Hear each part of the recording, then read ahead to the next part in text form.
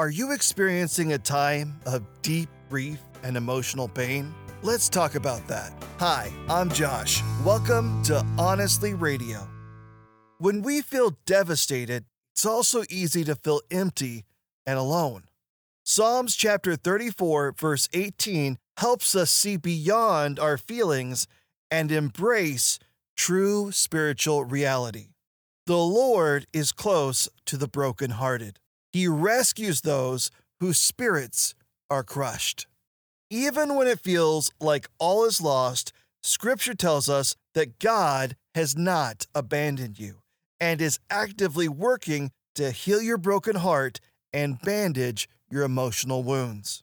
Jesus says that God blesses those who realize their need for Him and that the kingdom of heaven is theirs. I pray you embrace God's Word. Thanks for joining us on Honestly Radio. Embrace Jesus Christ. Embrace true purpose.